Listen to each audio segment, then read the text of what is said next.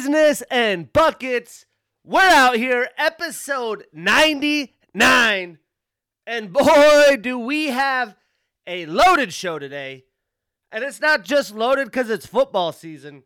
It's loaded because the Business and Buckets podcast network is going over a change. We are going to be rebranding into an MMA and business episode only. I've been hinting at that the past few weeks.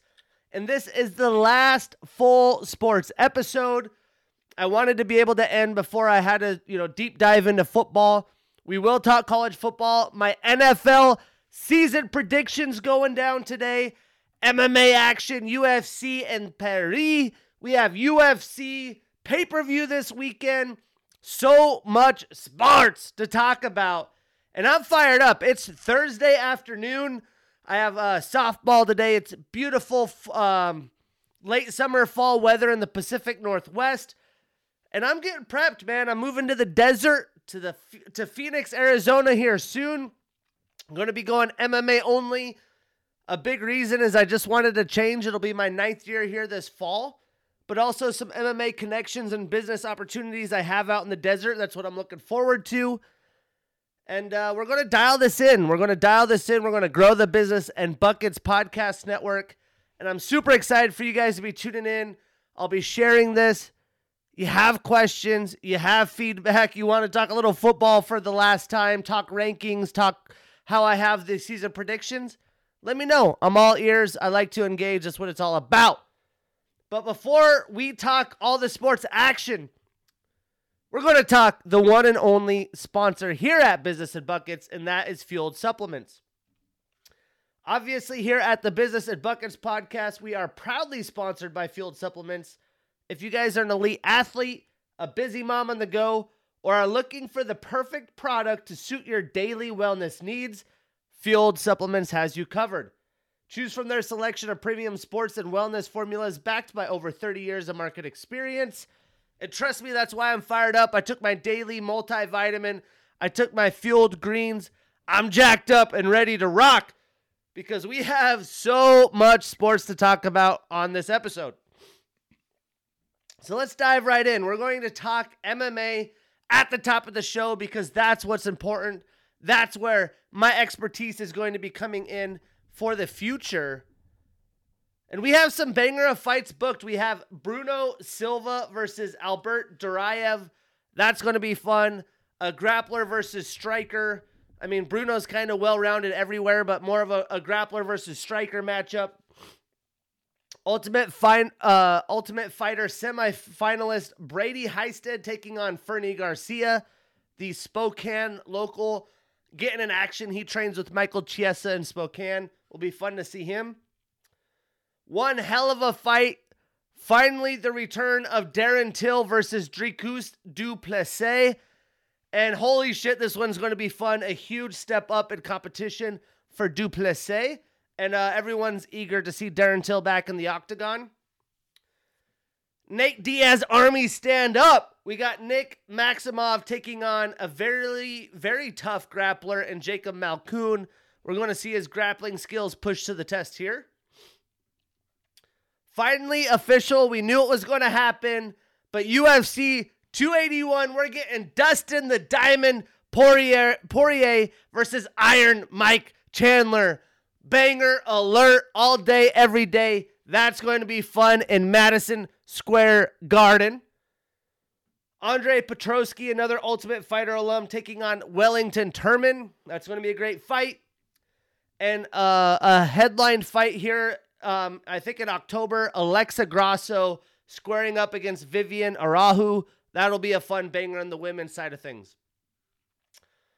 Some fights that I was really hyped up with some bad news. We have Giga Chikadze pulling out of his fight against Sadiq Youssef. I'm assuming it's injury related, but I don't have any details on that. And then Jack Shore out of his fight with a knee injury against Kyler Matrix Phillips. Boy, oh boy, was I looking forward to that one. But Jack Shore done a lot of amazing things. I'm sure he'll heal up and be back representing Wales better than ever. We'll talk about this gentleman later, but Alessio Di Chirico retiring from MMA. Thiago Santos, the fucking Thor-looking motherfucker, joins the PFL, leaves the UFC. That's the second pretty good size name heading to the PFL. Shane Burgos, more in his prime. Thiago Santos, not so much, but still a problem in the octagon. The PFL must be celebrating. I'm sure he got a nice payday.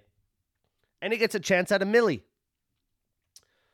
This fight I've been really excited for on the women's side of things. Amanda Lemos versus Michelle Waterson. It got rescheduled for UFC 280. And then it was announced that Nate Diaz is going to launch his fight promotion. This is his last fight on the contract. He says he wants to fight 15 to 20 years. I mean, I love Nate Diaz and all the things that he's done. You can't tell him he can't do something. But at 37 years old, all that scar tissue, all that damage he's taken, I just don't see it happening. I have no idea where he will fight next. Maybe it's just boxing. Who knows? You can't doubt the man. You're excited to see what he does. I mean, the odds are against him this weekend, and we're all fired up. I know I am to see what happens. Wyoming alum and legend Bryce Misfit Meredith back in action this weekend in the LFA event in Colorado. I think it's Vail, something of that nature. He just had a merch drop as well. I scoped one of his Misfit t-shirts. Really excited. Another showing in the LFA, getting him that much closer to the UFC. Hopefully be able to link up with him when I move to Phoenix. Finally official, Jake Paul taking on Anderson the Spider Silva at like 49 years old. It's official October 29th. It's happening in Arizona. That will be fun to see. Probably Anderson Silva's toughest test to date, although the Spider is fucking 50 years old. This week, another week of Dana White Contender Series, and it was a solid week. We had Vitor Salvo looking great in the light heavyweight division. He'll be joining the UFC. The Bonfim brothers looked good in welterweight and lightweight. They also got UFC contracts. And then Carl Williams with a nice heavyweight showing, a grappling match, a striking match, something that you don't always see in the heavyweight division. But let's talk UFC Fight Night in Paris. I went 7-4 in picks. It was a fun card. Some fights that we didn't break down, some impressive wins. One was by Abus Magomedov. The front kick, 19 seconds in, shuts the lights out. What a showing for him. Fares Ziam, the local French fighter, looking very much improved in this fight. More well-rounded, grappling, wrestling, which has been his weakness coming in. So the French crowd was loving him. Stephanie Egar with a nice performance, and Christian Quinones with a nice display early on as well. But we're going to start in the prelims. We had Benoit Saint Denis with a second round TKO over Gabriel Miranda. This was a performance of the night. And I'm telling you, what a fight to get the Paris crowd popping. I mean, this was the first French fighter on the card. You could tell the crowd was going nuts every time they showed a Cyril Gahn hype up trailer up on the top screen. The fans were early. They came for the prelims. You loved it. Obviously, there's some French fighters here. And every time Saint Denis had a big moment, the crowd was going crazy. And this fight delivered. I mean, the ex-Special Forces stud, Benoit, the God of War, came for war. He came out swinging. He had spinning elbows. He was going to do whatever he could to put on a performance in front of the hometown crowd. And, you know, Miranda's tough. He had some moments as well. But Benoit almost had the finish after a knockdown early in round one. It was back and forth. He gets the knockdown. Looks like he was going to get a finish, but wasn't able to. Miranda was able to live to the bell. And round two, the God of War was blood hungry. He came out early, smelt blood in the water, and he got the finish. The crowd went bonkers. Now, I like Benoit. I really saw a lot of improvement in this fight. He didn't let the hometown pressure get to him. Sometimes having that crowd, they're chanting for you, all that pressure, it can get to you. Well, I mean, the guys in the Special Forces, I'm sure his nerves are calm, cool, and collected. When we look at the stats, Benoit landed 81 total and 42 significant strikes with the takedown and 3 knockdowns compared to Gabriel's 33 total and 20 significant strikes with the takedown. He had 3 attempts. Benoit is now on a 2-fight winning streak. He's 2-1 in the UFC, 2-0 at lightweight. He had changed weight classes, while Gabriel falls to 0-1 in his UFC debut. Tough bout for your UFC debut on enemy territory. I'm sure he gets some brownie points regardless. Now, what is next? How about St. Denis versus Terrence T-Rex McKinney? That would be box office, if not maybe Rick Glenn. And for Gabriel, how about Kyle Nelson? That would be a good next bout, his second fight in the UFC. Now, this was originally in the card got changed 5 times. What the UFC does with their card changing throughout the weeks, I have no clue. This was a main card fight, but we had Nassourdine, the Russian sniper, Imavov with a unanimous decision over Joaquin Numansa Buckley. And man, what a performance by Imavov. I think people forget why he's a ranked fighter. But my biggest takeaway in this fight was Imavov is definitely as good as advertised. He deserves that ranking. He's still improving dramatically. He's still a very young fighter. But Buckley has heart, man. He's a dog. They just showed that went viral. The Coastal Carolina coach from a few years talking about having a cat in the house. He's like, don't be a cat. We need some fucking dogs. Well, Buckley is a dog. He showed his heart, his willpower. But he just looked so much smaller than Nassourdine. I mean, if welterweight is an option here, I think he should definitely take it. I'm not too sure. Obviously, he's more muscular. Muscle weighs more than fat. But he clearly looked almost 2 weight classes smaller than Imavov. And Nassourdine used his length. I mean, he was able to wrestle him, which, a lot of people have tried to do that with Buckley. Buckley's gotten better at it. He was even able to outdo Buckley on the ground. Clearly he had to be careful to not put himself in danger and be too cocky because he had a lot of antics. He's putting his hands down. He's trying to show out.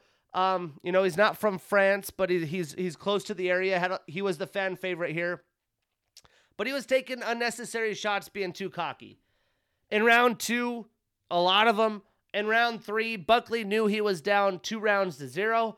He gave it everything he had, and he was coming in strong. And Imavov wasn't being as elusive. I'm sure he was tired. He was gassed out. But it was a crazy finish, and you love to see that from a fighter like Buckley, putting it all out there. It keeps their stock high even with an L. Now, statistically, Imavov landed 68 total and 51 significant strikes. He did have 2 takedowns, although in 7 attempts. He did have 2 submission attempts, while Buckley had 55 total strikes, 46 significant, and went 0 for on takedowns, 0 for 3. Now, Imavov is on an impressive 3-fight winning streak, obviously over Buckley. He's beaten Edmund Shabazian and Ian Heinisch. His only UFC loss was to Phil Hawes, which was a majority decision. Imavov is 4-1 in the UFC. He's only 26, and he does stay at number 12 in the rankings. Buckley, he has his 3-fight winning streak come to an end. He is 5-3 in the UFC.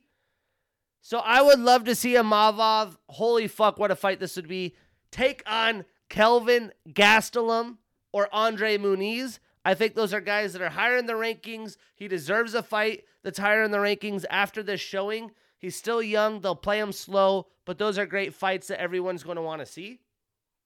And for Buckley, he could square up against Ian Heinisch. I think that would be an appropriate fight. Heinisch hasn't been active in a while. Elsewhere in the main card, we had Nathaniel Wood with a unanimous decision over Charles Jourdain. So I ended up picking Jourdain. This busted my parlays. I did take Nassourdine and Benoit. I knew this would be razor close. I was just confident. Nathaniel joining a new weight class. He's a smaller framed fighter. I thought Jourdain could use his length and pick him apart. And I did think this would be a fight of the night option. Obviously there's the main event, even the co-main. But I was super stoked for this fight in the featherweight division. And I mean, Jourdain came out the way I thought the whole fight would go, right? He was aggressive as you'd expect. He was using his length. He was using his jab. He was using his kicks to keep Wood at distance. And Wood had a couple, basically Jourdain was picking him apart. Wood would have to take a couple shots to throw 3 or 4, but he would have nice combos. Round 2 and 3, shit was different. Wood was able to hang in there after round 1, which not a lot of people could weather the Air Jourdain storm. But Wood likes to make fights ugly. That's what he does. He landed his powerful, trademarked kicks. He outboxed Charles. He didn't fall for the flashing flying knees. I feel like that's so much energy to exert, and when it doesn't land, you're up in the air. The other fighter can kind of tee off on you. And he was able to get those counters. He even wrestled Charles, which was able to empty that stamina tank, so to speak. But he showed he was just the more durable fighter. He was smaller. Jourdain clearly looked better. But, Nathaniel Wood is a dog, just like Buckley. He's going to be a threat in the featherweight division, even though he is smaller. Maybe you could find a way to thicken up that frame. Statistically, Charles landed 115 and 86 significant strikes. He did have 1 takedown and 2 attempts, while Wood had 128 total and 97 significant strikes with 5 takedowns and 8 attempts, so very good rate there. Charles leaves the fight on a brutal 2-fight losing streak. He is only 26, though he's still young, while Nathan is on a 2-fight winning streak. I would love to see Jourdain from here take on Herbert Burns or Jonathan Pierce. I think people love Jourdain enough. Herbert's coming off a loss. He could get that fight. He's probably higher up in the rankings. Jonathan Pierce, pretty similar to him, but still a dog.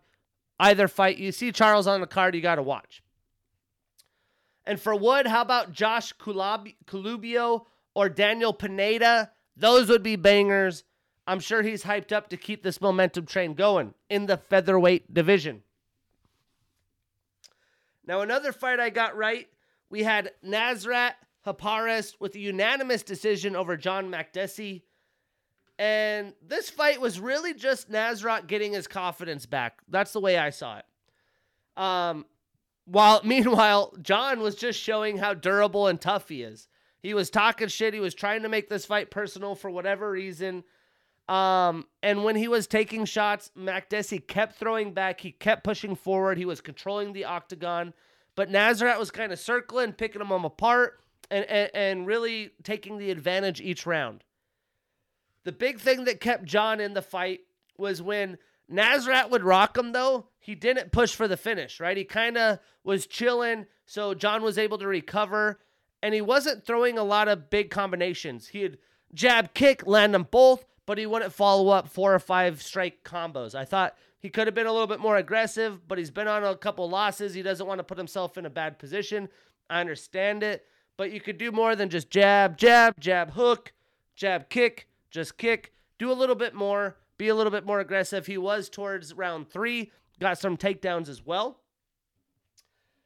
John did land 73 total and significant strikes compared to Nasrat's 72 total and 64 significant. The stats don't always tell the tell of the tape. I don't think John landed all those as significant. They were very close to in-range shots. Not a lot of them were headshots, maybe body. While Nasrat was chipping them apart. Yeah, maybe he had, 64 significant strikes, but I'm sure he landed more than John did. And then Nasrat had 2 takedowns and 3 attempts with the knockdown. Clearly, it was Nasrat's fight. He was dominating the whole time. The stats make it seem closer than it was. John now starts a new losing streak, and he has 1-1 since 2020. And for Nasrat, he ends his 2-fight losing streak and is 2-2 since 2020 himself. So I would love to see Nasrat versus Jim Miller or Joe Selecki. I think those would be a ton of fun. And for John, he could fight Christos Giagos. Either way, I'm excited to see Nasrat continue to move on now that he may be more confident. Then we had this fucking fight, man. What a crazy fight. We had Roman Kopylov with a 3rd-round knockout over Alessio Di Chirico. And this was just a crazy fight. I thought Kopylov snaked one from Di Chirico. I don't think Alessio believed it himself either.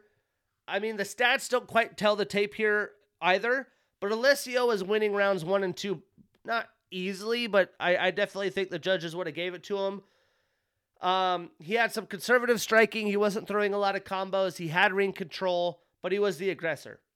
Until round 3. Round 3 came around and Kopylov turned it on, man. He had Alessio up against the cage again, but this time Di Chirico, I don't know if he was gassed, being cocky, what the hell he was doing, but he was standing up against the cage with his hands down looking at Kopylov, and Kopylov's like, all right, boom, boom. Every shot landed on Alessio's head, about 5 clean shots, dropped him, and that's the fight.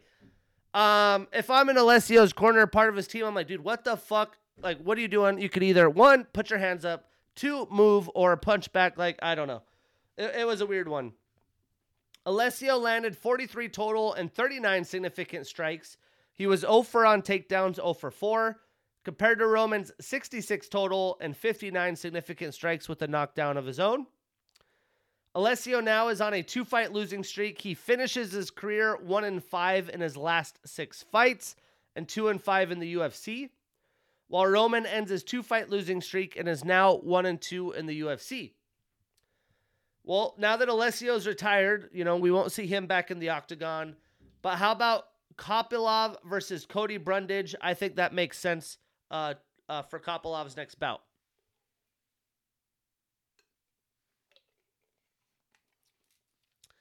And then we have the co-main. I love me some fucking Bobby Knuckles, man. But we had Robert Whittaker with a unanimous decision over Marvin Vettori. And this fight played out really about the way you would expect. I mean, Bobby Knuckles is a tough sumbitch. He was a better boxer, a better kickboxer. He's a better wrestler. He outclassed a very good Marvin Vettori, who's a good wrestler. He's durable, he's strong, he's aggressive. He outclassed him everywhere.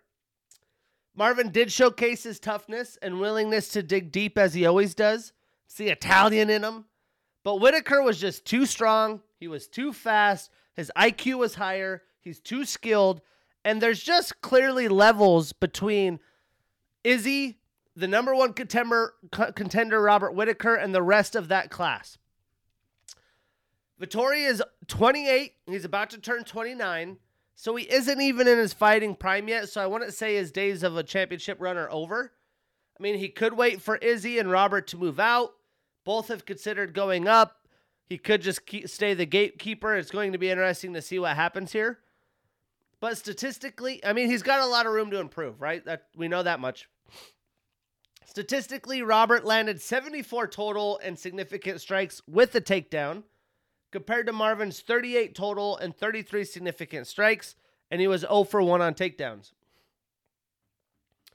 Now, Robert starts a new winning streak and is in the number 1 contender spot still, while Marvin starts a new losing streak and moves down 1 spot to number 3.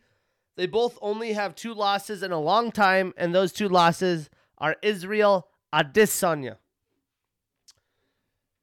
Well, what's next? I think for Robert, if he does stay in middleweight, Paulo Costa is really the only guy he hasn't fought, and that makes sense. I know that probably doesn't excite him too much. It's not up, doesn't really bring you that much closer to a title fight, but he's running out of options in this weight class.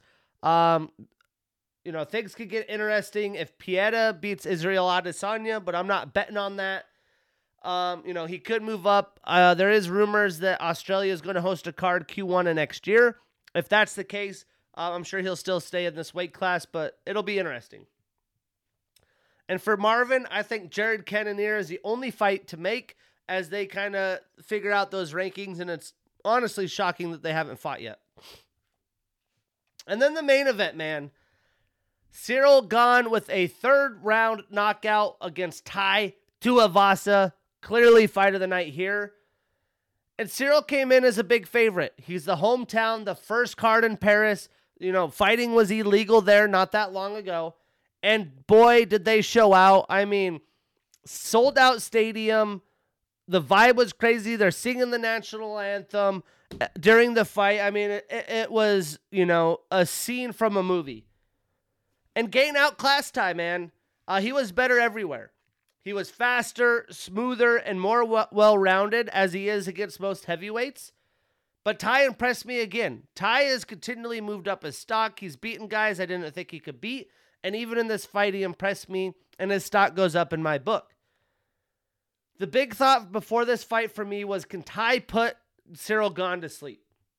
He's done this with a bunch of other guys that I wasn't sure about on his winning streak. And the answer came kind of true. I mean, in round 2, he knocked Ciryl down, which took the air out of the arena. It went silent.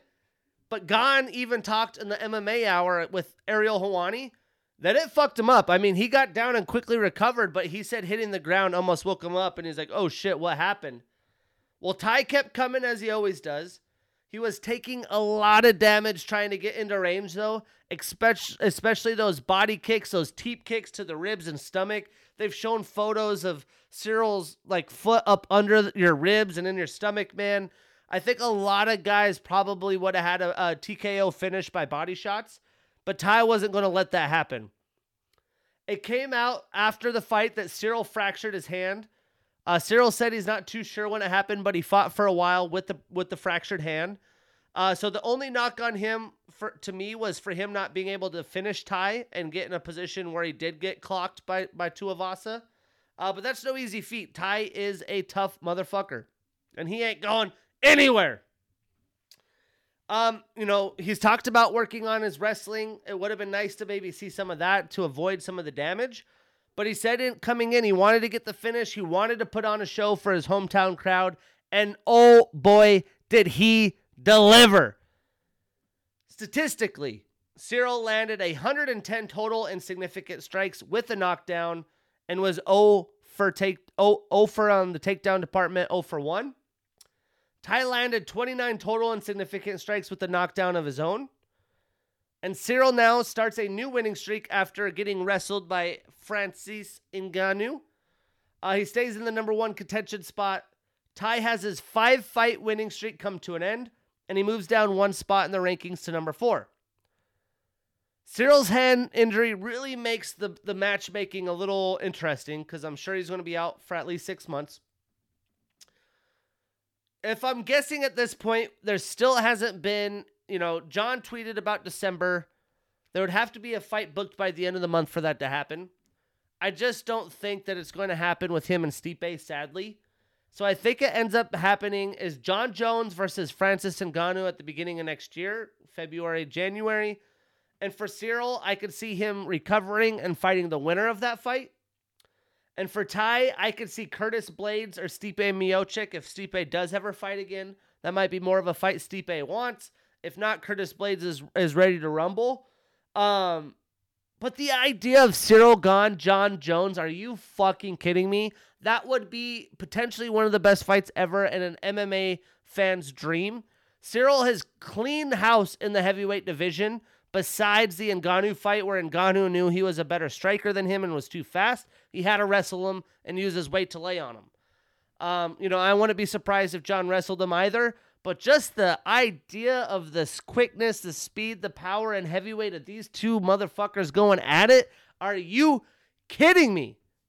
We could only dream. It was all a dream. But let's talk UFC 279. Diaz Army back in action. We have the prelims on ESPN News, obviously the main card being a pay-per-view. And a decent fight happening in the prelims that we won't break down. We have number 15th ranked Norma Dumont. She is taking on Danielle Wolf in her UFC debut at 38 years old. Don't ever think it's too late. Danielle Wolf trying to put on a show, but Norma Dumont is no easy feat. I'm sure I'll be taking Norma in that fight.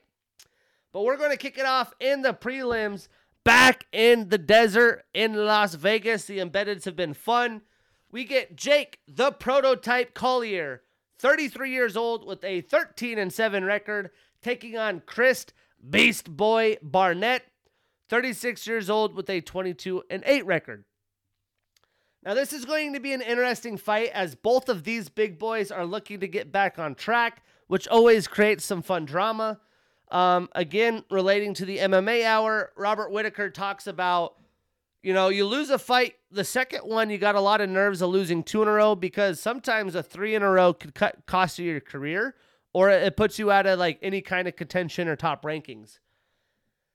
Now, not only is that dramatic enough for these fighters, but it came out this week that in Barnett's last fight, hours before, he had some tough news to deal with his wife's health, who has since then passed away. He did lose the fight via technical decision because of an elbow that struck his head. So brutal news. I mean, I'm sure that there's just a lot of feelings for Barnett coming into this fight. And not only that, but he's coming off a loss. This is a huge fight for him as he's 1-2 in the UFC. And after what he's gone through, I think he's going to be more motivated than ever.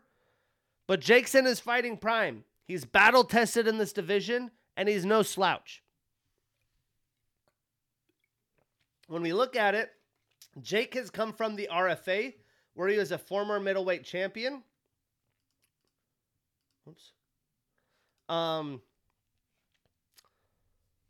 He's since then moved to the light heavyweight division, wanted to fight bigger. You could tell he's put on a lot of weight. He is now in heavyweight.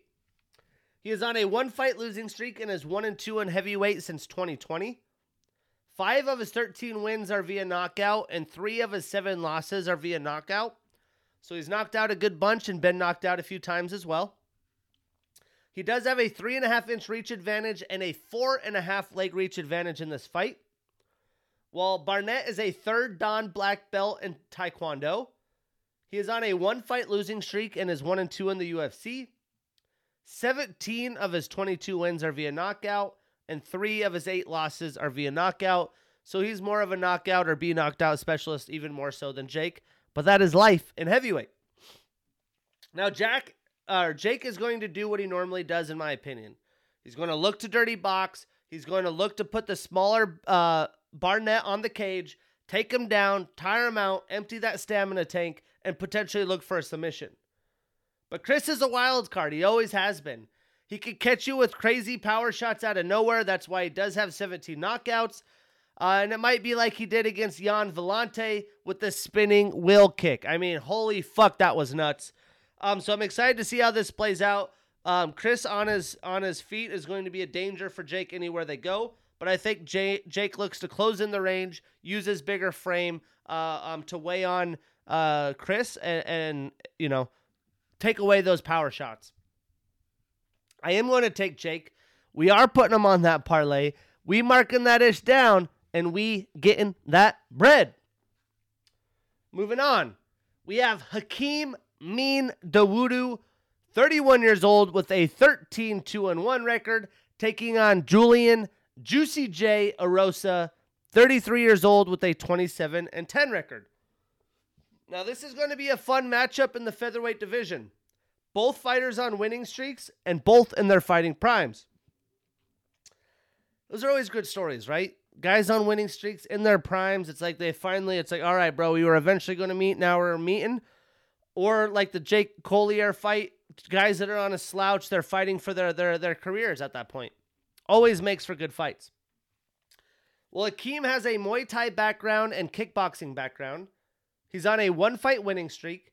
7 of his 13 wins are via knockout, and he is 1-1 since 2020. Julian trains out of Extreme Couture. He is a Seattle Yakima local, 206, what up? He's on a 2-fight winning streak. He is 5-1 in his last 6 fights and 6-5 in the UFC. He was in the UFC in March of 2016, then went back to King of the Cage and Cage Sport before coming back to the UFC. So he's kind of been a little bit everywhere. He is a former featherweight and lightweight Cage Sport champion. He was a 2-time featherweight and 3-time lightweight.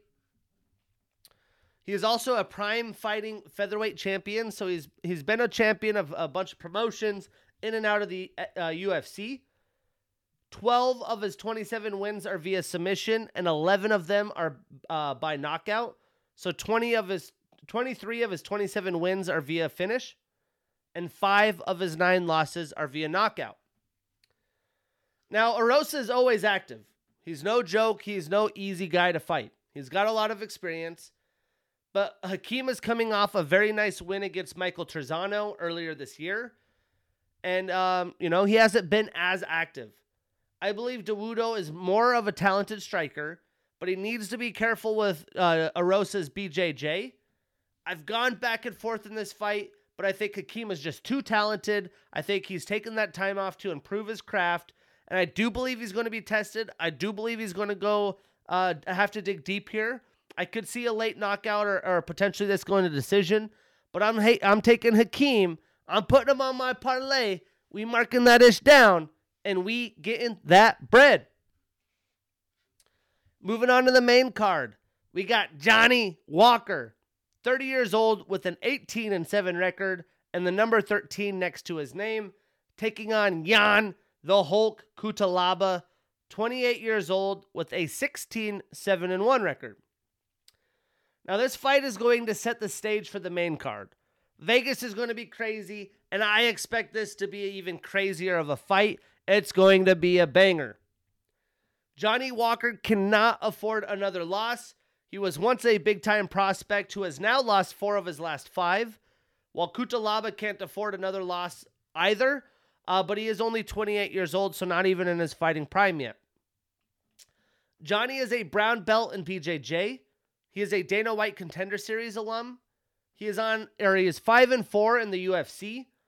15 of his 18 wins are via knockout.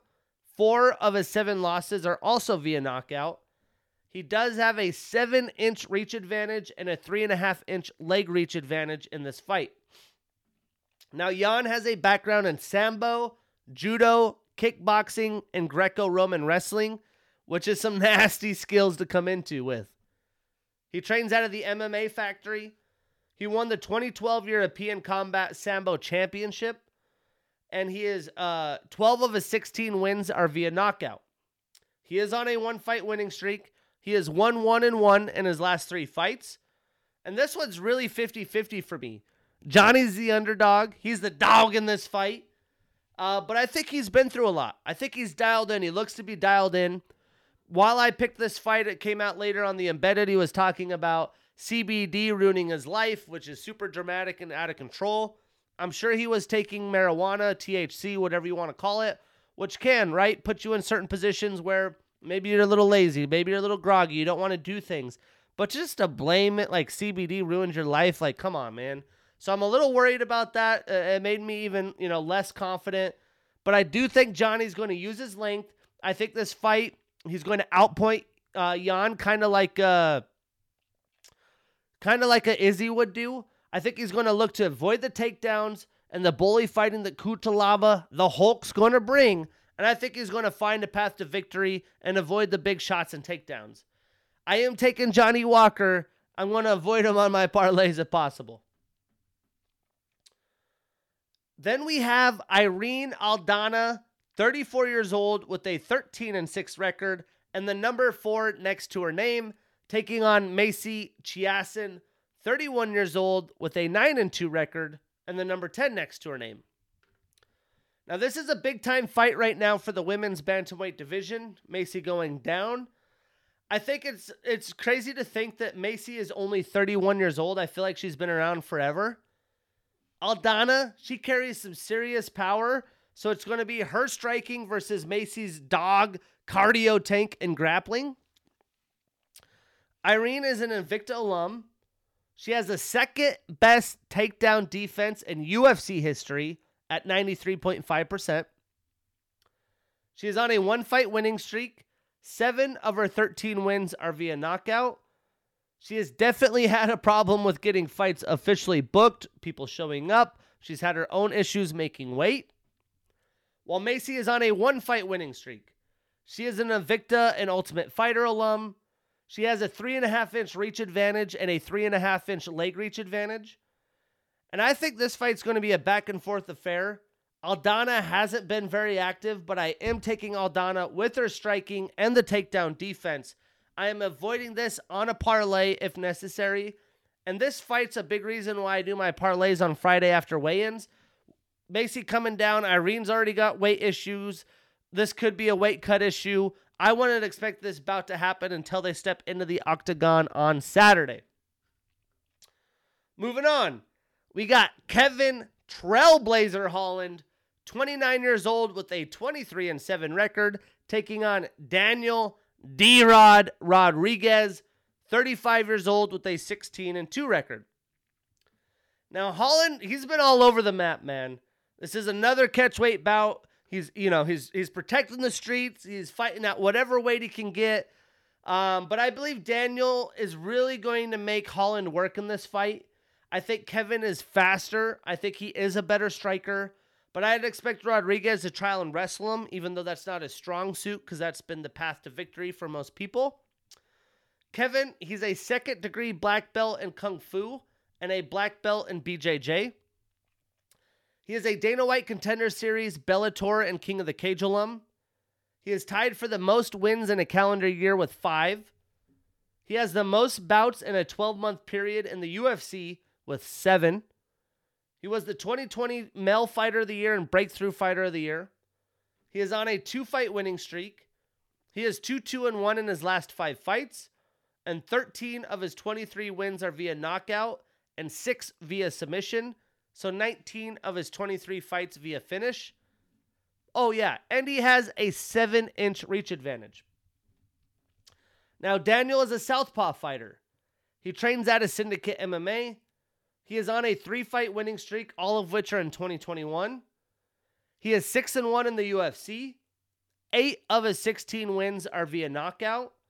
He is a Dana White Contender Series, Bellator, and King of the Cage alum himself. And boy, am I excited. I mean, Kevin Holland is a fucking real-life character out of a video game. Big Mouth just isn't a superhero on the streets and saving people from crime, but he is also a very good UFC fighter, and I think he's going to remind everyone of this on Saturday night. I'm taking Big Mouth. I'm putting him on that parlay. We marking that ish down, and we getting that bread. Moving on. The co-main event of the evening. The last 2 fights on this card are very big Vegas favorites and underdogs. And it's 2 guys that are potentially on the very last legs of their career. We got Li, the Leech Jingliang, 34-year-old fighter with a 19-7 record and the number 14 next to his name, taking on Tony El Cucuy, or I always have a struggle reading it. I know in my brain. Cucuy.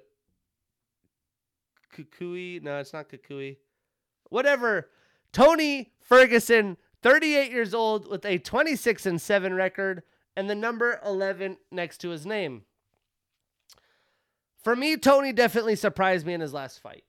He took the L, but he was fighting Iron Mike in his prime and still showed some fight. I mean, I believe that the power in this weight class isn't going to be good for him moving back up.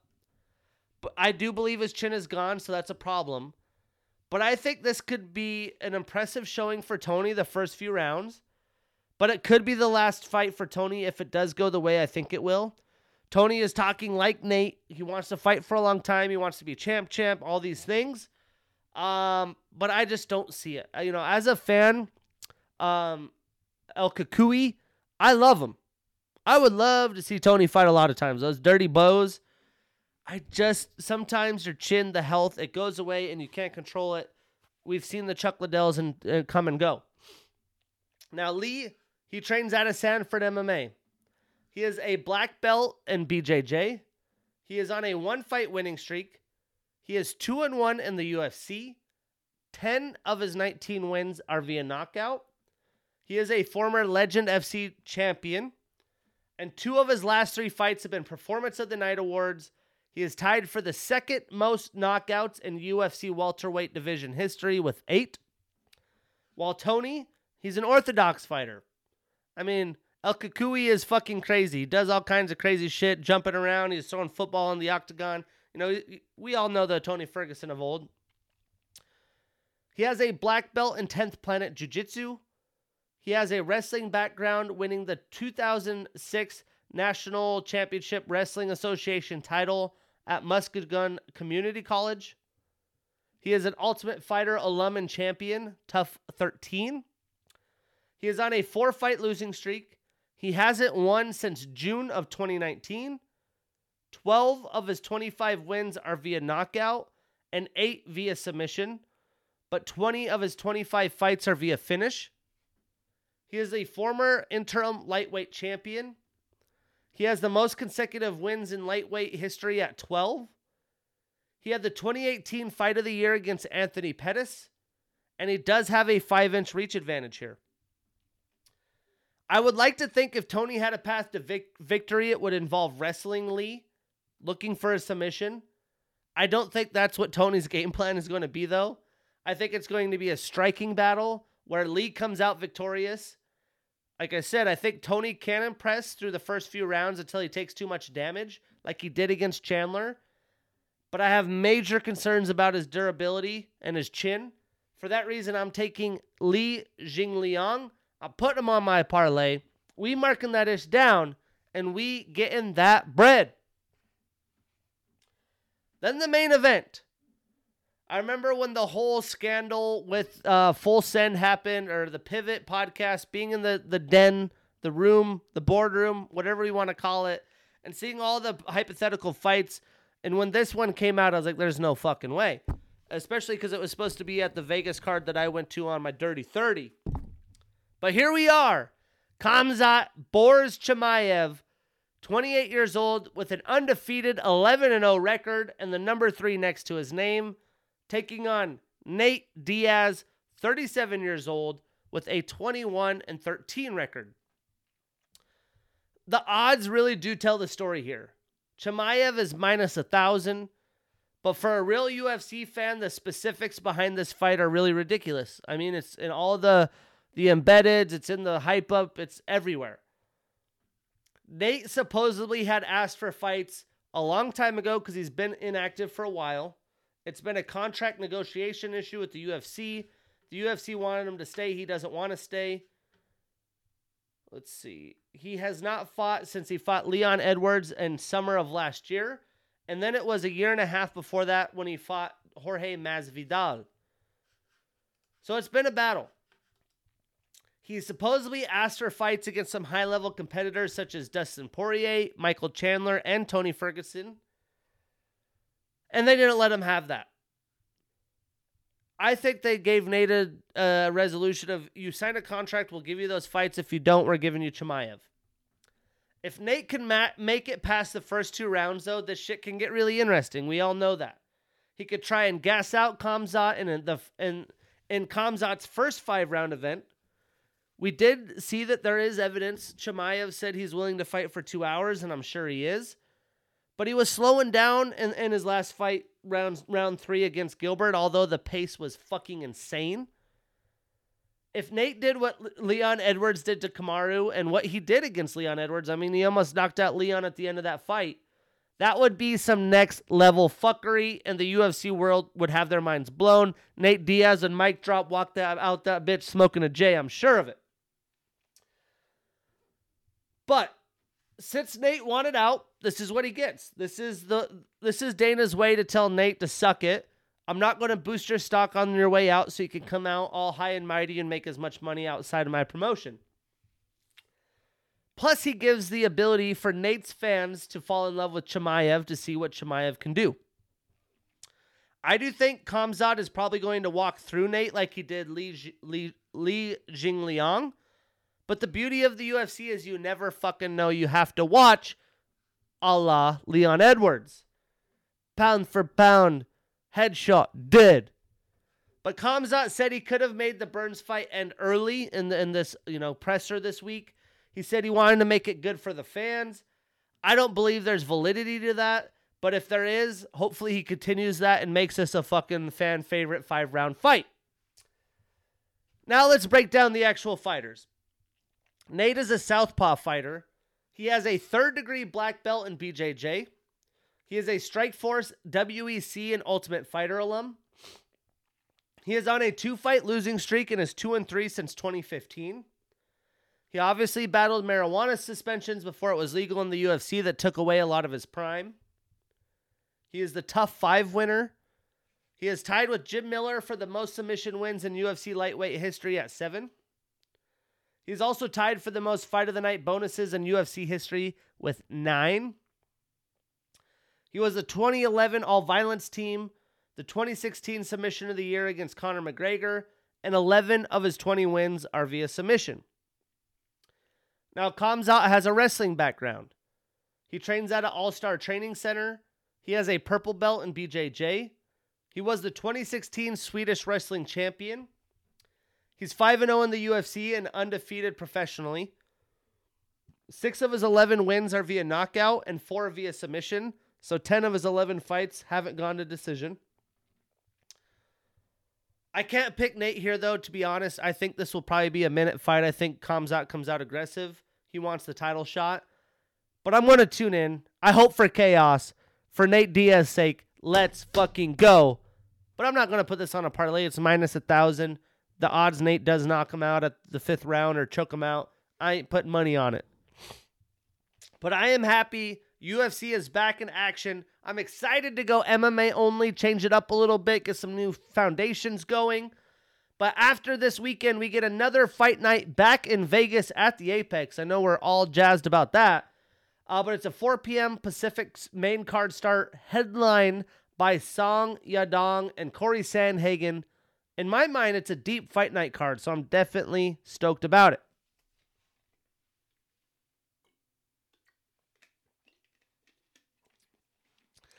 All right.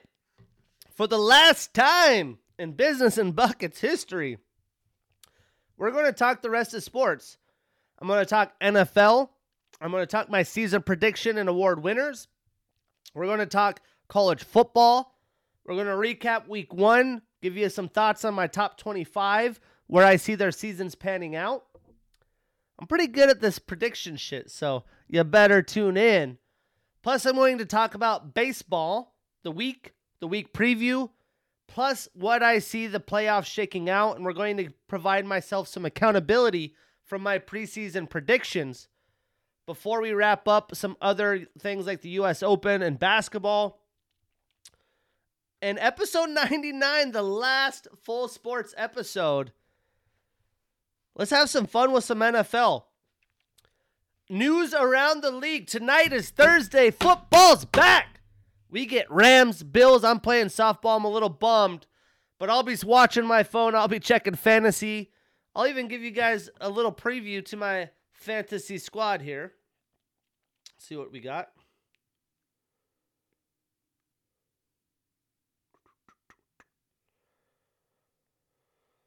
All right. I am a commissioner of a 12-team league with a quarter-point PPR, pretty standard scoring. I do have some big play bonuses for, running back gets 200 yards. They get 100 yards, point, 202. Same with receiver, 40-plus yard touchdowns, things like that. I have Aaron Rodgers as my quarterback. We have 3 receivers. I have Devontae Adams, DK Metcalf, and Devonta Smith. My running backs are Najee Harris and Cam Akers, who's playing tonight. My flex is Eli Mitchell of the Niners. My tight ends are Irv Smith Jr. and Pat Freiermuth. I have Breece Hall on my bench for running back, as well as Raheem Mostert of the Dolphins. I have receivers Chris Olave, who I think is going to have a good year, Kenny Golladay on the bench, as well as DeAndre Hopkins, although he's suspended, and Jameson Williams stashed on IR. My kicker is Chris Boswell, and my defense is the Broncos. So excited for fantasy. I'm actually in 3 leagues. I usually only do 2.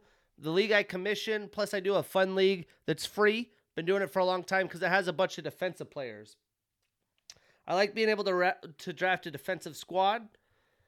My defensive players in this league are TJ Watt, Logan Wilson, let's go YO, Isaiah Simmons, Devondre Campbell, Jalen Ramsey playing tonight, Cam Hayward, Brian Burns, Kenny Moore, and Minka Fitzpatrick. And I'm doing a third this year on Sleeper. Sleeper seems fun. I'm moving to Arizona. You could do your own bets and everything right from the app. Over-unders, pick-em parlays, you name it. Plus fantasy. It's very smooth. I like the interface. And I'm testing it out because if I like it, I might move my league to Sleeper next year. But enough about that. We got some headlines. We got Ryan Kerrigan rejoining the Commanders, not as a player, though. He's retired as an assistant D-line coach. I love to see it. I think Ryan Kerrigan is highly underrated for most casual fans. What a stud he was. He just played for Washington, which was, an 8-8 or worse team every year.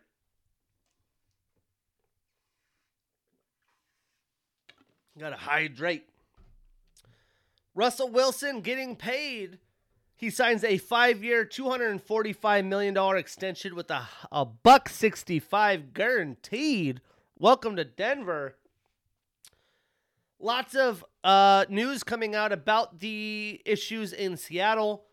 Supposedly an MVP race against Lamar Jackson. Pete Carroll sat him down, didn't let him pass the ball or boost his stats in a game that they were blowing a team out. Plus, there was beef of the team interested in, I believe, Josh Allen and Pat Mahomes, and he didn't take that very lightly. So that's a lot of the rift. Obviously, some players upset with Russell in the locker room, the way he was acting, things of that nature. I was a huge Russell Wilson advocate and still am to this day, even after hearing that. A lot of stuff can be swayed a certain way. Quarterbacks probably always have some hesitancy. We could talk every mainstream quarterback, the issues they've had. Tom Brady, Matt Stafford, Aaron Rodgers, ton of it. They're talented. They work hard. I do think they have the team's best interest in mind. But it's hard when they get paid more and they have more spotlight. Russell Wilson was a college stud in Wisconsin who didn't have a high draft report, right? He wasn't thought highly of. He came in, he worked hard, he proved himself. I think he still works hard. I think he's still gritty. I think he's going to have an awesome season with the Denver Broncos, and I can't wait for him to come into Seattle and whoop some Seahawk ass on Monday Night Football this week. I don't really know if there's a lot of, stock into this, but the Titans did sign Josh Gordon to their practice squad after he was released. They also have Pro Bowl pass rusher Harold Landry tearing his ACL, brutal for their defense. The Eagles did claim Trey Sermon, which I can't believe that the 49ers cut him. The Texans claimed O.J. Howard, another, primetime prospect that hasn't translated. A stud middle linebacker who's had his injury issues. The Giants release Blake Martinez. Royce Freeman reassigned to the Texans. Mostly probably going to be a practice squad, maybe some emergency depth. Another guy I thought would translate to the league that didn't. Cowboys signing Jason Peters to start on the practice squad. They've had some line issues. They're aging, so they decided to add a 40-year-old Jason Peters. Not to talk shit on Jason Peters. He's a stud, perennial Pro Bowler. But 40 years old, it's got to be brutal. The Browns signed tight end Jesse James to a 1-year deal, ex-Steeler. The Steelers officially retiring Franco Harris's number 32. Love to see it. I wonder how the great Terry Bradshaw feels about not having his number retired yet. Joe Flacco officially starting for the Jets. Jets. Jets. Until week 4. That should be fun. Give it to Breece Hall, baby. Steelers, great Bronco, great receiver. Emmanuel Sanders officially retiring from the NFL. What a career he had. Another stud that the Steelers found out of the draft. And the Bills are loving their tight end, Dawson Knox. They give him a 4-year, $53.6 million deal with $31 million guaranteed. And the Rams officially have extended Sean McVay and Les Snead until 2026. They're planning on getting some more rings.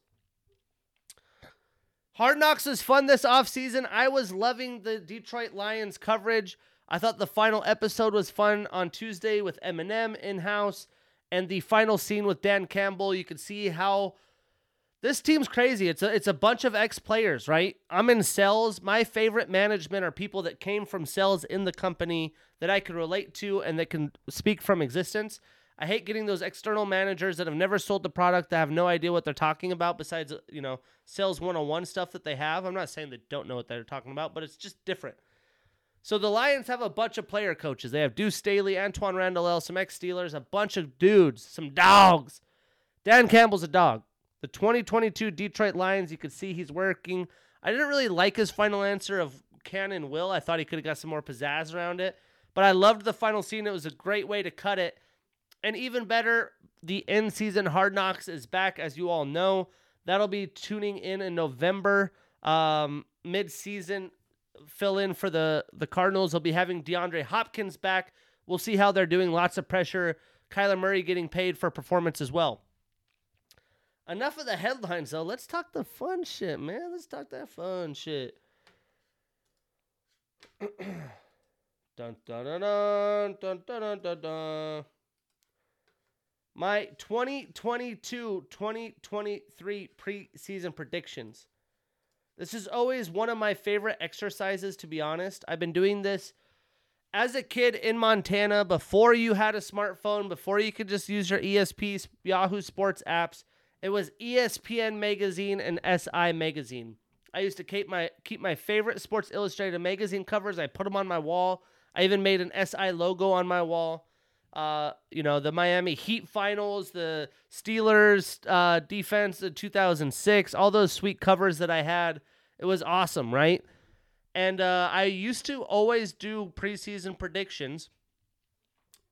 I want to say, here right now I have backlog till 2016. But before I had a MacBook, this was like college, right? And college, I used to do it. I've always had it saved in my iCloud. But I want to say my first year was about 2006. So it's been 16 years I've been doing preseason predictions. And I always used to rank it up to ESPN and Peter King's predictions, and I would keep score of who did better.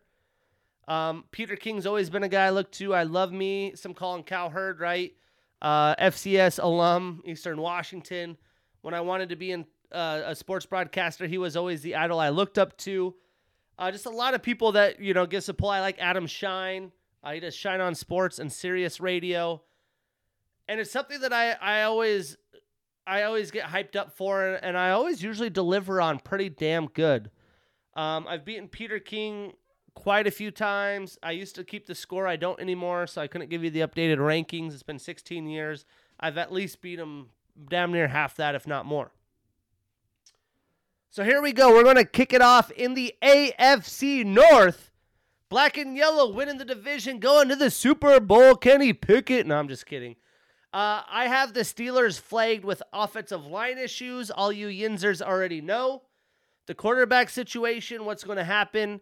It's a brutal division for Kenny Pickett to come in. That's why he's not starting. I like Mitch Trubisky, but I like him from what I've seen in Buffalo. We have not seen him lead a team. We're about to find out. He's got a lot of weapons, and that offensive line, though, they don't give him any time. He's not going to have a lot of options. I do have depth issues here. You lose a TJ Watt. You lose, a Najee Harris. Shit goes south really fucking fast. And especially in the cornerback position, they have Akello Weatherspoon, Levi Wallace, a lot of guys that are new and first-time starters that they're banking on. You lose one of those, you're in trouble. I have their injury risk at 4. I rank everyone 1 through 5 based on age, depth, and concerns, or already injured players. So I do think they have a high injury risk coming into the season. With that said, there's no more 8-8 seasons to be had. Mike Tomlin has not suffered a losing season, and I think he keeps that going. I have the Steelers finishing 9-8 in the AFC North. I have them finishing 3rd.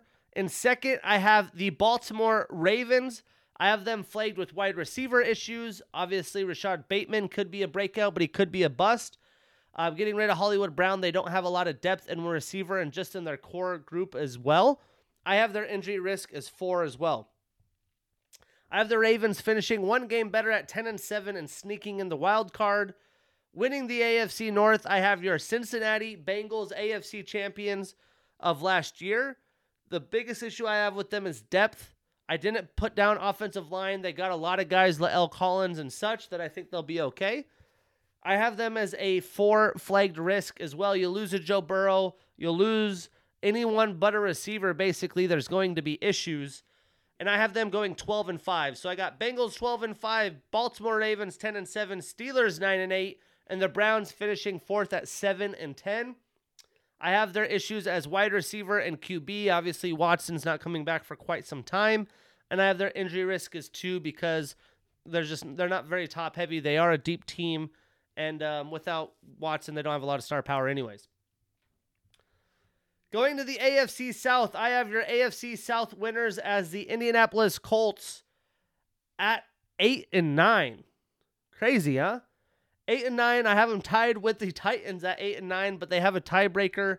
I have them flagged as QB issues, wide receiver issues, and depth issues with an injury risk of 4. Matt Ryan's old. Jonathan Taylor, lots of carries, had lots of carries in college, has been hurt in college. That concerns me.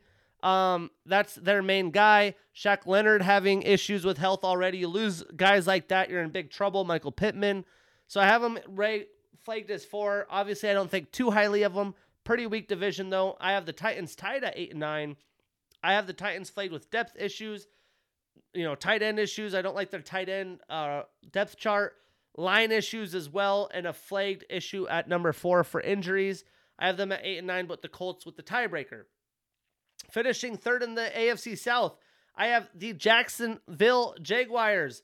I have them at 6-11 with wide receiver issues, secondary issues, offensive line issues, and depth issues overall. I have them flagged at injury risk of 5. You lose James Robinson again. You lose Travis Etienne. You lose Trevor Lawrence. You lose one of the key main players are going to have issues. And then the Texans I have at 2-15. Tight end, wide receiver, and defense issues. Defense especially, injury risk 1 because they don't have a ton of star power. In the most interesting division in football in 2022, the AFC West, I have the Chargers coming away at 13-4, tied with the Chiefs at 13-4, but I have the Chargers with the tiebreaker. I literally have nothing flagged in their positional groups as like a flag, like an issue. I love the Los Angeles Chargers roster. Justin Herbert, stud, getting better. I mean, what is this? I can't remember. Is this second or third year in the league?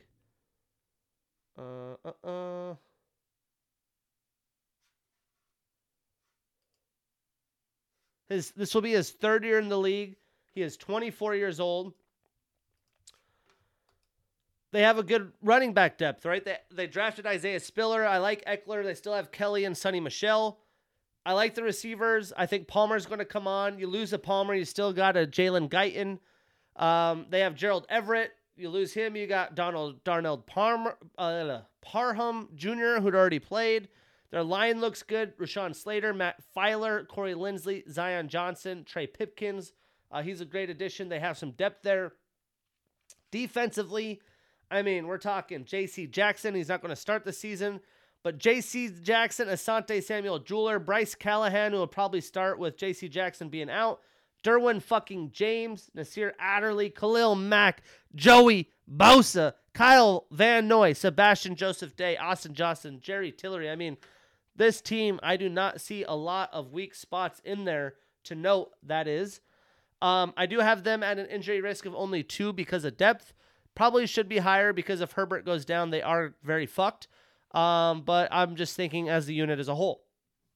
The Chiefs tied at 13-4, losing the tiebreaker. I have a secondary issues, right? They released some guys from last year. Depth issues and defense issues and an injury risk of number 4. But clearly I didn't think that would make too much of a difference. I have third in the AFC West. Your Denver Broncos, also a wild card team. I have flags of depth and line issues. They are a 4 risk in injury, and I have them at 11-6. And then bottom of the AFC West, I have your Las Vegas Raiders. Secondary issues, defensive issues, and offensive line issues. I have them a 4 injury risk, and I have them finishing 10-7. Lastly, in the AFC East, I have your AFC Buffalo Bill winners. The only thing I have flagged for the Bills is running backs. I have them at a 1 issue of injury and finishing 13-4. Second in the AFC East, I have the Miami Dolphins at 9-8 with line issues and depth issues and a 5 injury risk. Lots of already, flagged injured players there, but I have them finishing 9-8. I think Tua comes on this year. Third in the division, I have your New England Patriots with depth and cornerback issues with a 2 injury risk at, again, 6-11. And last in the AFC East at 4-13, I have your Jets. Quarterback and depth issues with a 3 injury risk. I mean, Flacco starting the year, that's a train wreck, let alone them trying to get Wilson back into the mix. In the NFC North, I have the NFC North being won by the Minnesota Vikings. Shocker, not for me. I have them flagged with secondary and depth issues and a 4 injury risk, but I like them this year. 13-4, new coaching, new personnel, new culture. I think that's what they needed. Second in the division, not far behind your Green Bay Packers, Mr. Rodgers. I have wide receiver, they're none proven, depth issues, age issues, they're an older team, 5 injury risk, so I have them at 12-5.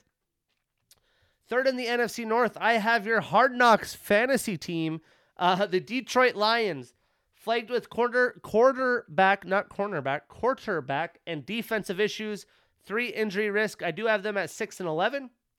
And last in the NFC North, Justin Fields led Bears.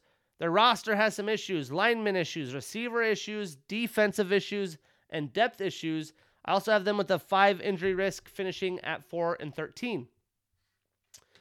In the NFC South, I have the Tampa Bay Buccaneers once again leading the NFC South at 11-6.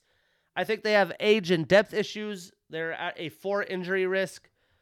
Second in the NFC South, I have the New Orleans Saints at 10-7.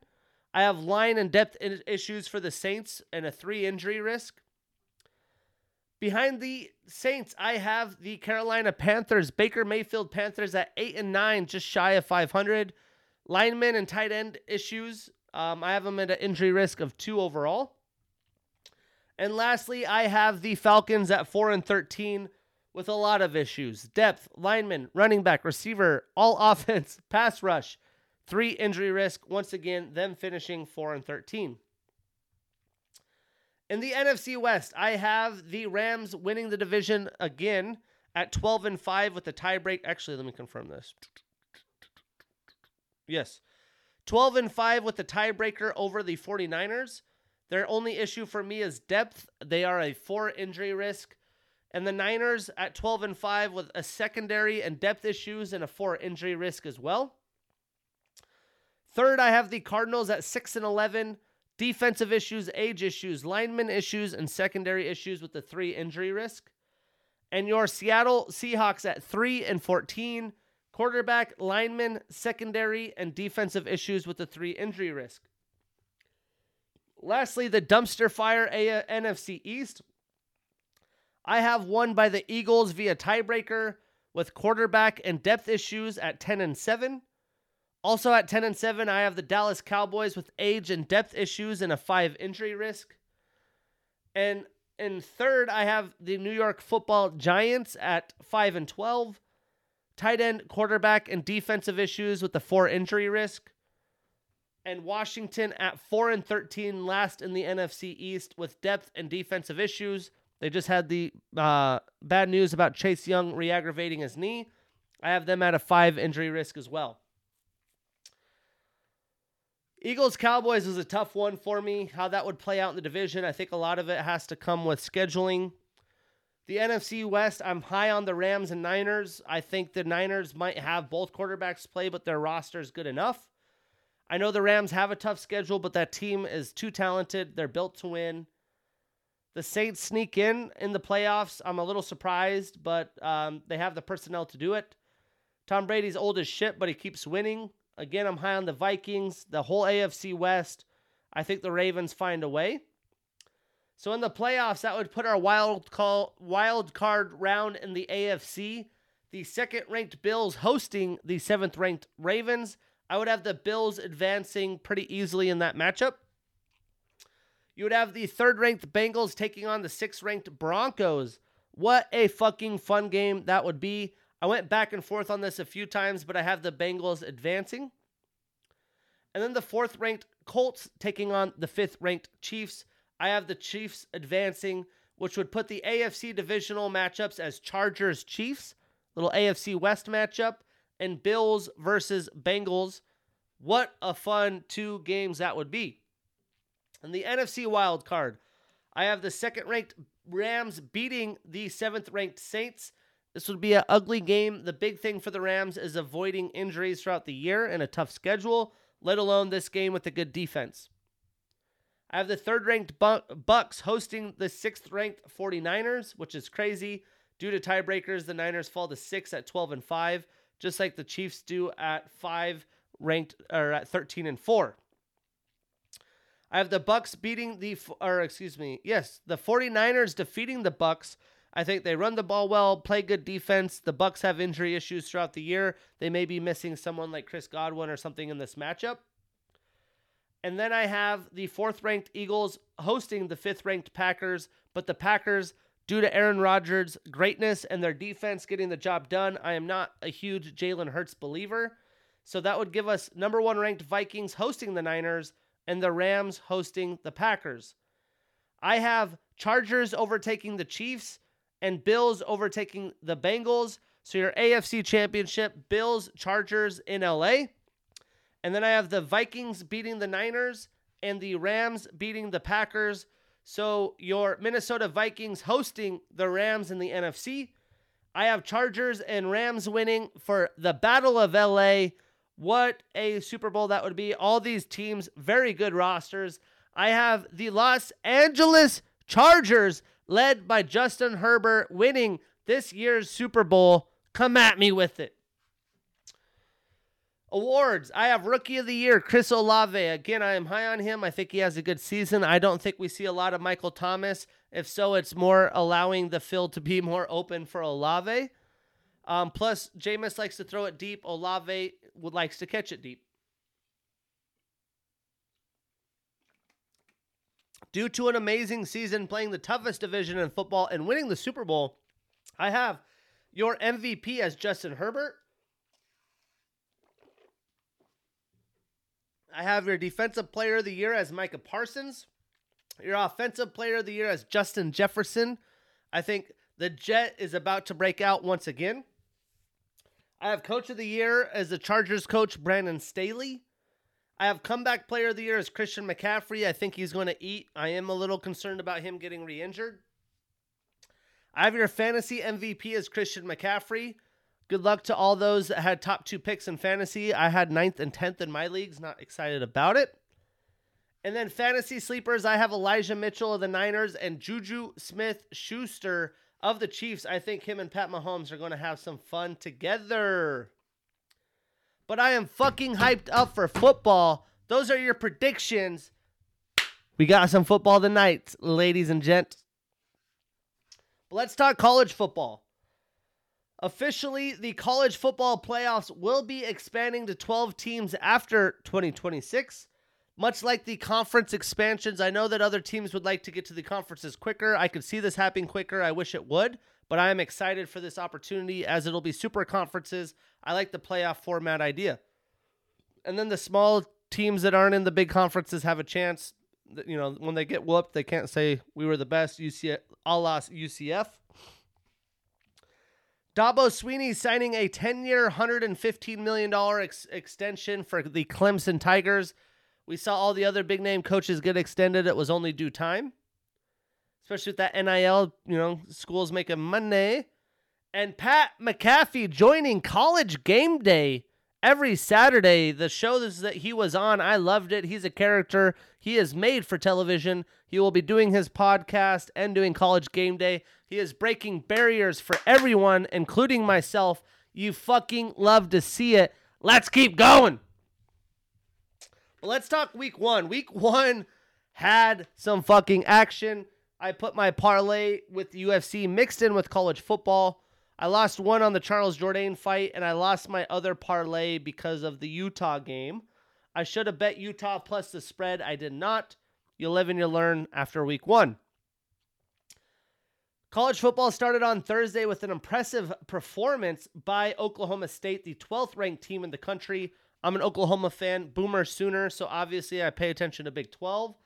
And it's all about Spencer Sanders, if you ask me. He was 28 of 41, 406 yards, 4 tutties. He also ran 11 times for 57 yards and 2 more tutties. And then Oklahoma State was led by Braden Johnson with 6 catches, a $133 and 2 tutties. Oklahoma State beat Central Michigan 58-44, but it wasn't a blowout like you would expect with those numbers. The game that I had my eye on Thursday was Pittsburgh beating West Virginia in the backyard brawl. This game had everything, back and forth, drama, plays, and you had the transfer story. Welcome to the new college football. I think college football is going to be ruined by the NIL and transfer portals. I am Montana Grizz and Wyoming football fan at heart. That's where I'm from. Those are the teams I grew up with. I am an Oklahoma fan due to the fact that Wyoming and the Grizz can't even play in a championship or bowl games. Wyoming never would, probably. They do play some bowl games like the Potato Bowl and the Vegas Bowl if they have a good season. But they weren't going to win a ship, so that's why I like Oklahoma. Well, now Wyoming is going to be a breeding grounds, which they already were last year, of finding talent, developing talent like Xavier Valladay, who now is the running back for Arizona State, and many others who transferred to go to the big schools now that they've gotten their wheels under them. They make money, you can't blame them, but it's going to ruin the culture, the guys coming in as freshmen, leaving as seniors, making it one last hurrah. Insert JT Daniels to West Virginia. He was 23 of 40, 214, 2 touchdowns, and a pick. Insert Keaton Slovis to Pittsburgh, 16 of 24, 308 yards and a touchdown. He outdid JT Daniels. Both teams ran the ball fairly well, and really West Virginia was led by Bryce Ford Wheaton, 9 catches, 97 yards, 2 touchdowns. That was a blast. Western Michigan got beat by Michigan State 35-13. Nothing very interesting for me there. On Saturday, Bama rolled Utah State 55-0. Ohio State beat Notre Dame 21-10. This was a fun game. True freshman, welcome to Notre Dame. Tyler Buckner, you are going to be in the shoe playing the number 2 ranked team in the country. He did well, 10 of 18, 177 yards. CJ Stroud, Heisman favorite, 24 of 34, 223 and 2 touchdowns. Travion Henderson, 15 carries, 91 yards. And Mian Williams, 14 carries, 84 yards, and a tutty. Emeka Egbuka, 9 yards, 90 yards, and a touchdown. He is going to be a favorite potential NFL receiver as well. My friends wanted to watch this game. I wasn't sure. I expected the Dogs to roll them. Georgia did, 49-3 over the Ducks. Bo Nix is on his last legs, 21 of 37, 173 and 2 interceptions, no touchdowns. Ran the ball 8 times for 37 yards. Stetson Bennett, 25 of 31, 368 and 2 touchdowns. They ran well. They did everything well. They looked like they could repeat.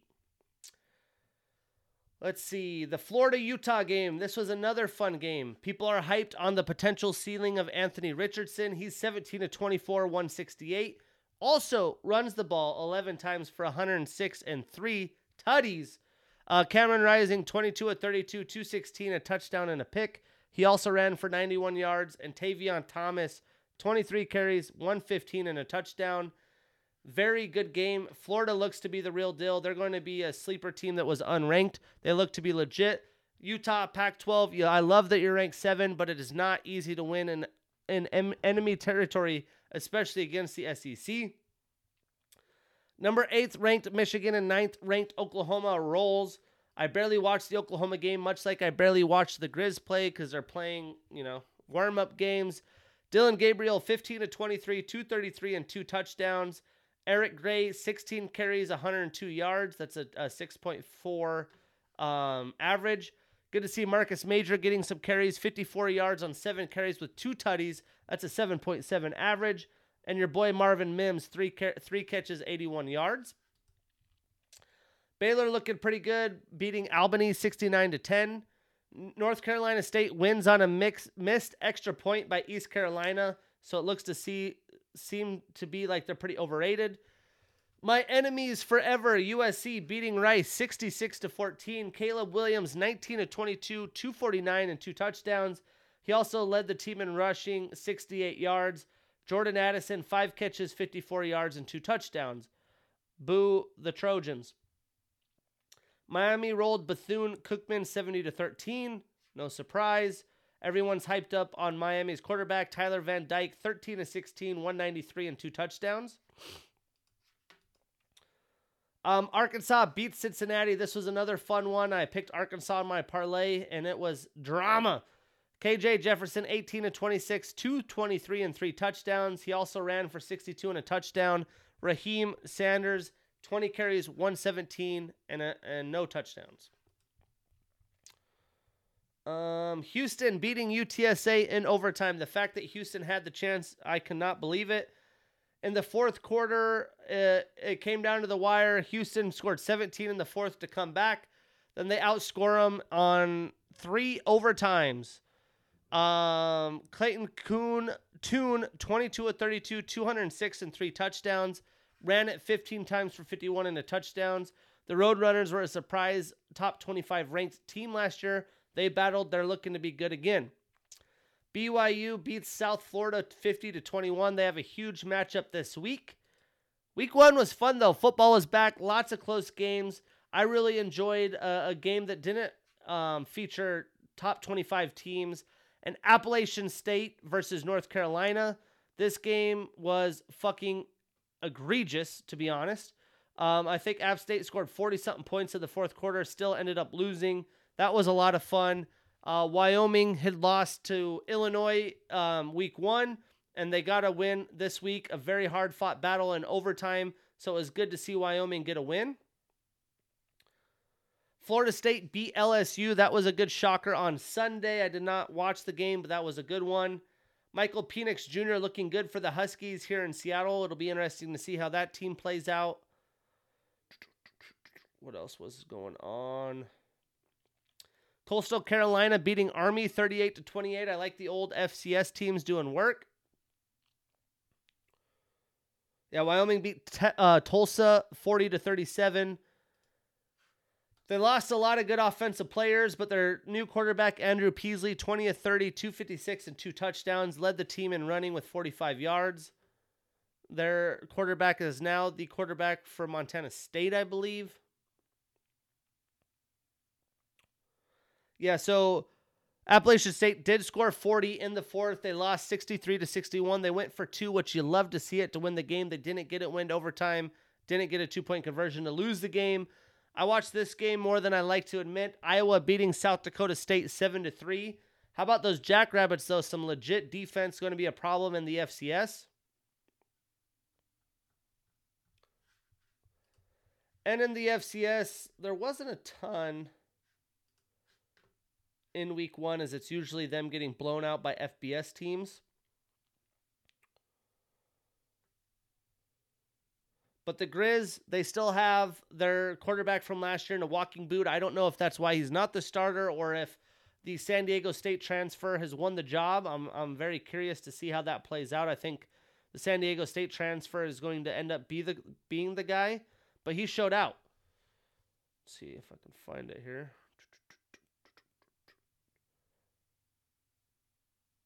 So many games.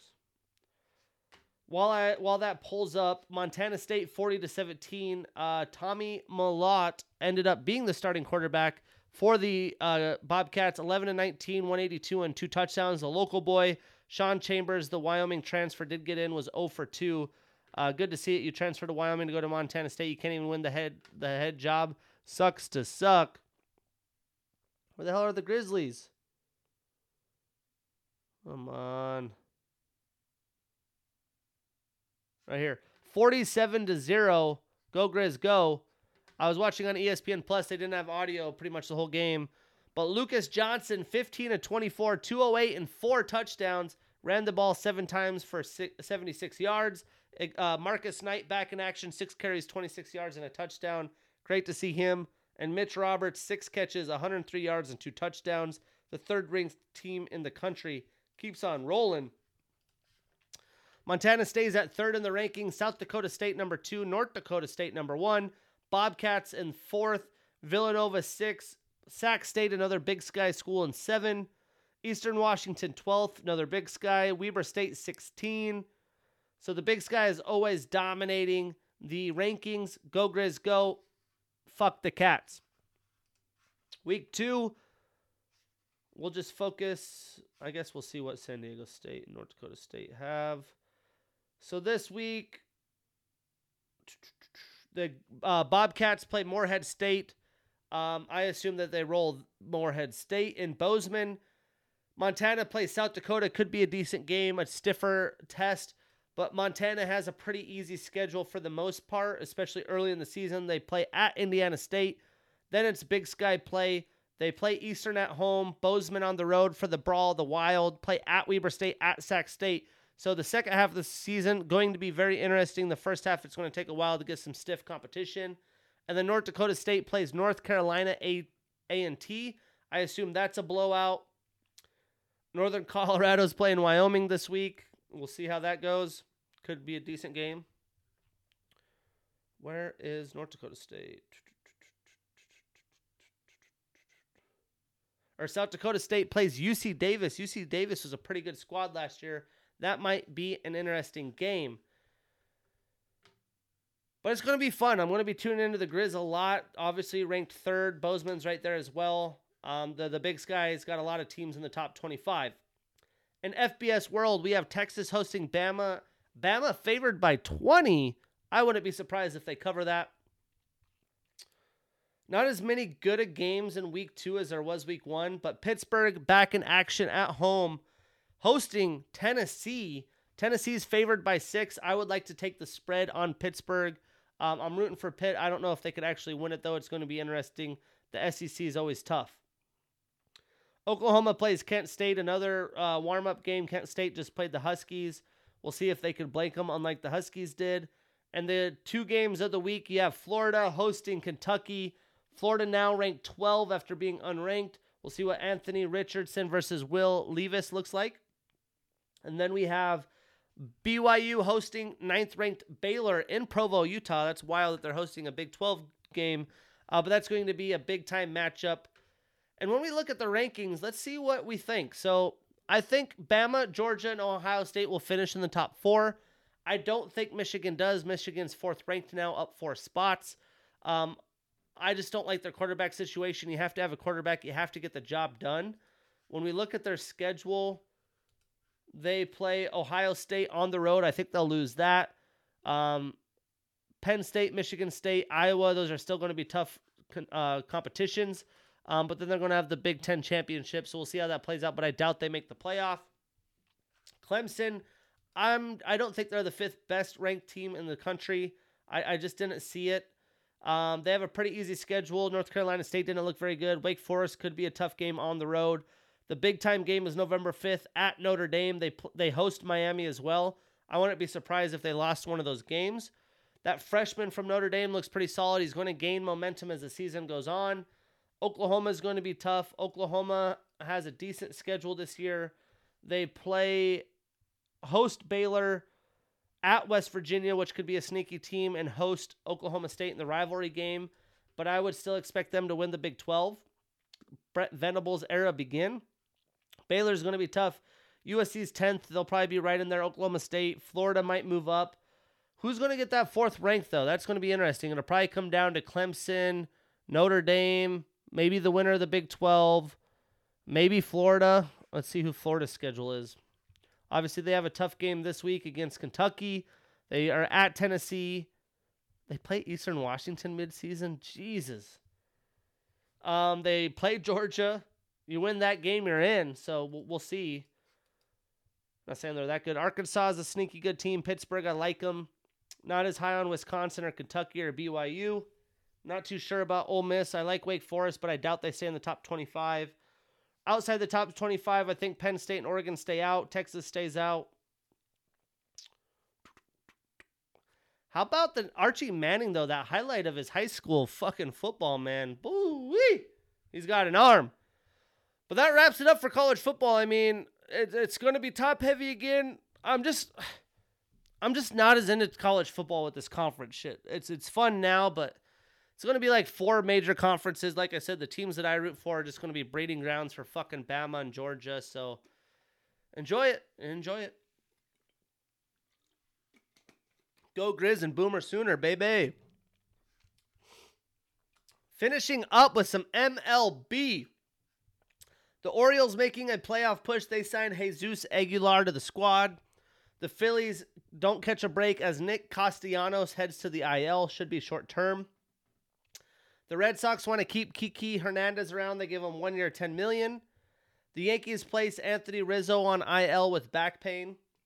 The Rangers DFA Dallas Keuchel. Why he got this many chances, I'm not sure, but he got blown up. So I said this last time he got DFA'd, but this should be the last time. The Tigers place Miggy on IL for a bicep strain. Max Scherzer to the IL right before I did my MLB predictions. Then Max Scherzer went to the IL. I'm like, oh, fuck. I think it's probably more protection like Verlander was for the Astros at their age. They're protecting them, wanting to make a run for the playoffs. That's what I hope because of my predictions, not because I'm a Mets fan. But this past weekend, the Astros beat my Angels 2-1. Mike Trout and Shohei Ohtani, your back-to-back MVP, by the way. They're hot, though. Love to see it. The Rays beat the Yankees 2-1. The Yankees cannot get the momentum going. Mariners sweep the Guardians 3-0. White Sox beat the Twins 2-1. White Sox been on a little roll. Just watched them in the day game yesterday in Seattle. They beat the Mariners 2-1. The Giants swept the Phillies 3-0. Tough break for the Phils. And the Dodgers beating the Padres 2-1. This weekend, we have Orioles hosting the Red Sox. That's going to be interesting. The Yankees hosting the Rays, trying to get revenge. The Astros, Angels, once again, this time in Houston. The Twins and Guardians going in the AL Central. What a battle that is. The Mariners hosting the Braves. I'll be there on Friday. Was supposed to have a friend here and go to all of them this weekend. Kind of happy I'm not, because I didn't want to be in freaking T-Mobile Park during football Sunday. And then your Padres and Dodgers are going at it. Looking at the standings, the Yanks 5 ahead of the Rays in the AL East. The Guardians 2 ahead of the Twins and White Sox. The Astros 11 ahead of the Mariners. And the NL, the Mets are a half a game ahead of the Phils. Half a game ahead of the Braves. The Cardinals are 9.5 ahead of the Brewers. And in the NL West, the Dodgers ran away with it, 19 ahead of the Doyers. I hate ESPN's playoff ranking or playoff wildcard situation, so I'm going to my app again. In the wild card, the Rays are a game and a half ahead of the Mariners, which is tough. I would love to see the Mariners host a wild card. I'm putting in for the playoff tickets. I just get refunded, but that's what I'm rooting for. The Blue Jays a half a game behind the Mariners, and the Orioles really the only team with a run at it, 4.5 back of the Orioles or of the Blue Jays. The Twins and White Sox 7.5 back, but they're only how much back in the division? Both 2 games behind the Guardians. It's going to be a battle till the end. In the NL, it's a little bit more clear. Besides the Braves running at the Mets for the division, now Max Scherzer hurt. But they're 10.5 ahead of the Phillies and Padres, who are tied, and they are 4 ahead of the Brewers. The Brewers have been choking on themselves. But the Padres have a very, very tough schedule the rest of the way. So how does Shane Gillette and Business and Bucket see us shaken out? Well, the way I see it, I have the Astros and Yankees as 1-2 getting byes. The Doyers and Mets 1-2 getting byes. I think the Mets sneak by. They'd been doing well head-to-head against the Braves. They have the pitching. Pitching really makes a big difference come the end of the season and playoff pushes. So your wild cards. I do have the Mariners getting the 4th spot, hosting in Seattle, the longest drought in sports, major sports right now. The Mariners ending it and hosting here in Seattle. That's going to be bonkers. I hope I can be a part of that. The number 4 Mariners hosting the number 5 ranked Rays. The Guardians hosting the Blue Jays, and the Braves hosting the Phillies 4-5, and the Cardinals hosting the Brewers. I think the Brewers get in, and your San Diego Padres missing the playoffs. Why? Well, the fucking schedule is a brutal. Very, very brutal. I mean, let's look at it. Your Padres, the rest of the season, host the Dodgers at Seattle, at the Diamondbacks, who have been pretty decent, hosting the Cardinals at the Rockies, hosting the Dodgers, hosting the White Sox and Giants, all playoff competition there. The Brewers are 4-6 in their last 10. They lost 2 of 3 in Colorado, but they're playing the Giants, Reds, at Cardinals, hosting the Mets and Yankees, or the Mets and Yankees. Then they're at the Reds for 4, host the Marlins and the Cardinals, and then at Arizona. I just feel like it's a lot easier competition setup, but you know what? We'll see. Either way, I don't think either team beats the Cardinals. So I have the Mariners beating the Rays. I think without Shane McClanahan healthy, the Rays are going to be in trouble. This is going to, it's a best of 3. I think it goes 3. I like the Mariners' top-heavy pitching better. Although Luis Castillo did give up a few runs yesterday, he still looked like a badass, had like 7 strikeouts in the first few innings. I think they get schlumped by the Astros, though. I have the Blue Jays beating the Guardians and taking on the Yankees, and I have them beating the Yankees. The Yankees are having pitching woes. Why they got rid of Jordan Montgomery, I have no clue. Their offense is very up and down. I like the Blue Jays pitching. Manoah has been on another level. In the NL Wild Card, I have the Braves beating the Phillies, the defending champions. So much youth, so much potential. And I have the Cardinals on their last hurrah. Yachty, Wainwright, Molina. I feel like they get the job done over the Padres or the Brewers, which would then set up Dodgers, Braves, Mets, Cardinals. I have the Dodgers beating the Braves. The Dodgers beating the Braves. That is going to be an intense series. But that Dodgers offense, that lineup is stupidly retarded. And I have the Mets beating the Cardinals. Mostly you have DeGrom, Scherzer, 1-2. That's nasty. So ALCS, I have Astros, Blue Jays. NLCS, I have Mets, Doyers. I have Mets and Astros moving on. I think the Astros just have so much talent. Yordan Alvarez coming back healthy. Presley should be back any moment. They just have been built to win on a run after their decade of sucking. The Blue Jays are streaky. Their offense can go cold. Mets, Dodgers, again, Scherzer, DeGrom. As long as they're healthy, I don't think the Dodgers are going to be able to beat them.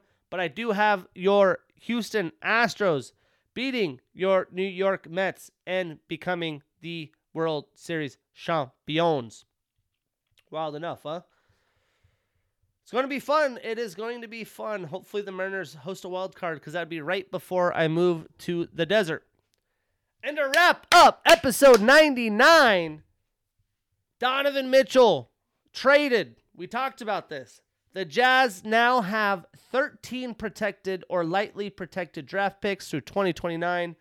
Danny Ainge, please come through. I will be patient as long as you provide us a winner.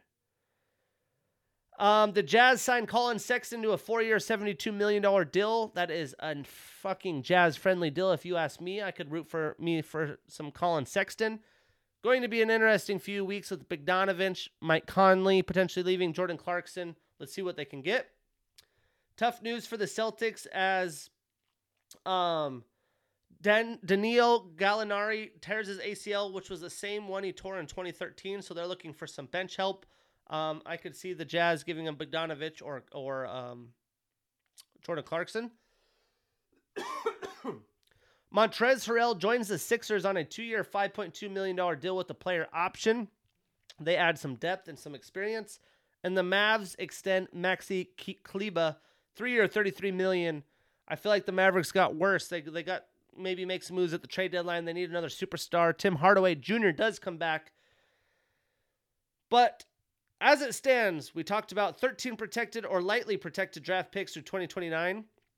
Basically, the Jazz have traded Rudy Gobert, Donovan Mitchell, and Royce O'Neal for Sexton, Lauri Markkanen, Ochai Agbaji, Jared Vanderbilt, Walker Kessler, Malik Beasley, Talon Horton-Tucker, Stanley Johnson, Bellarmo, 8 first-round picks, 6 unprotected, 1 lightly protected, 3 pick swaps, plus what could be to come with those veterans.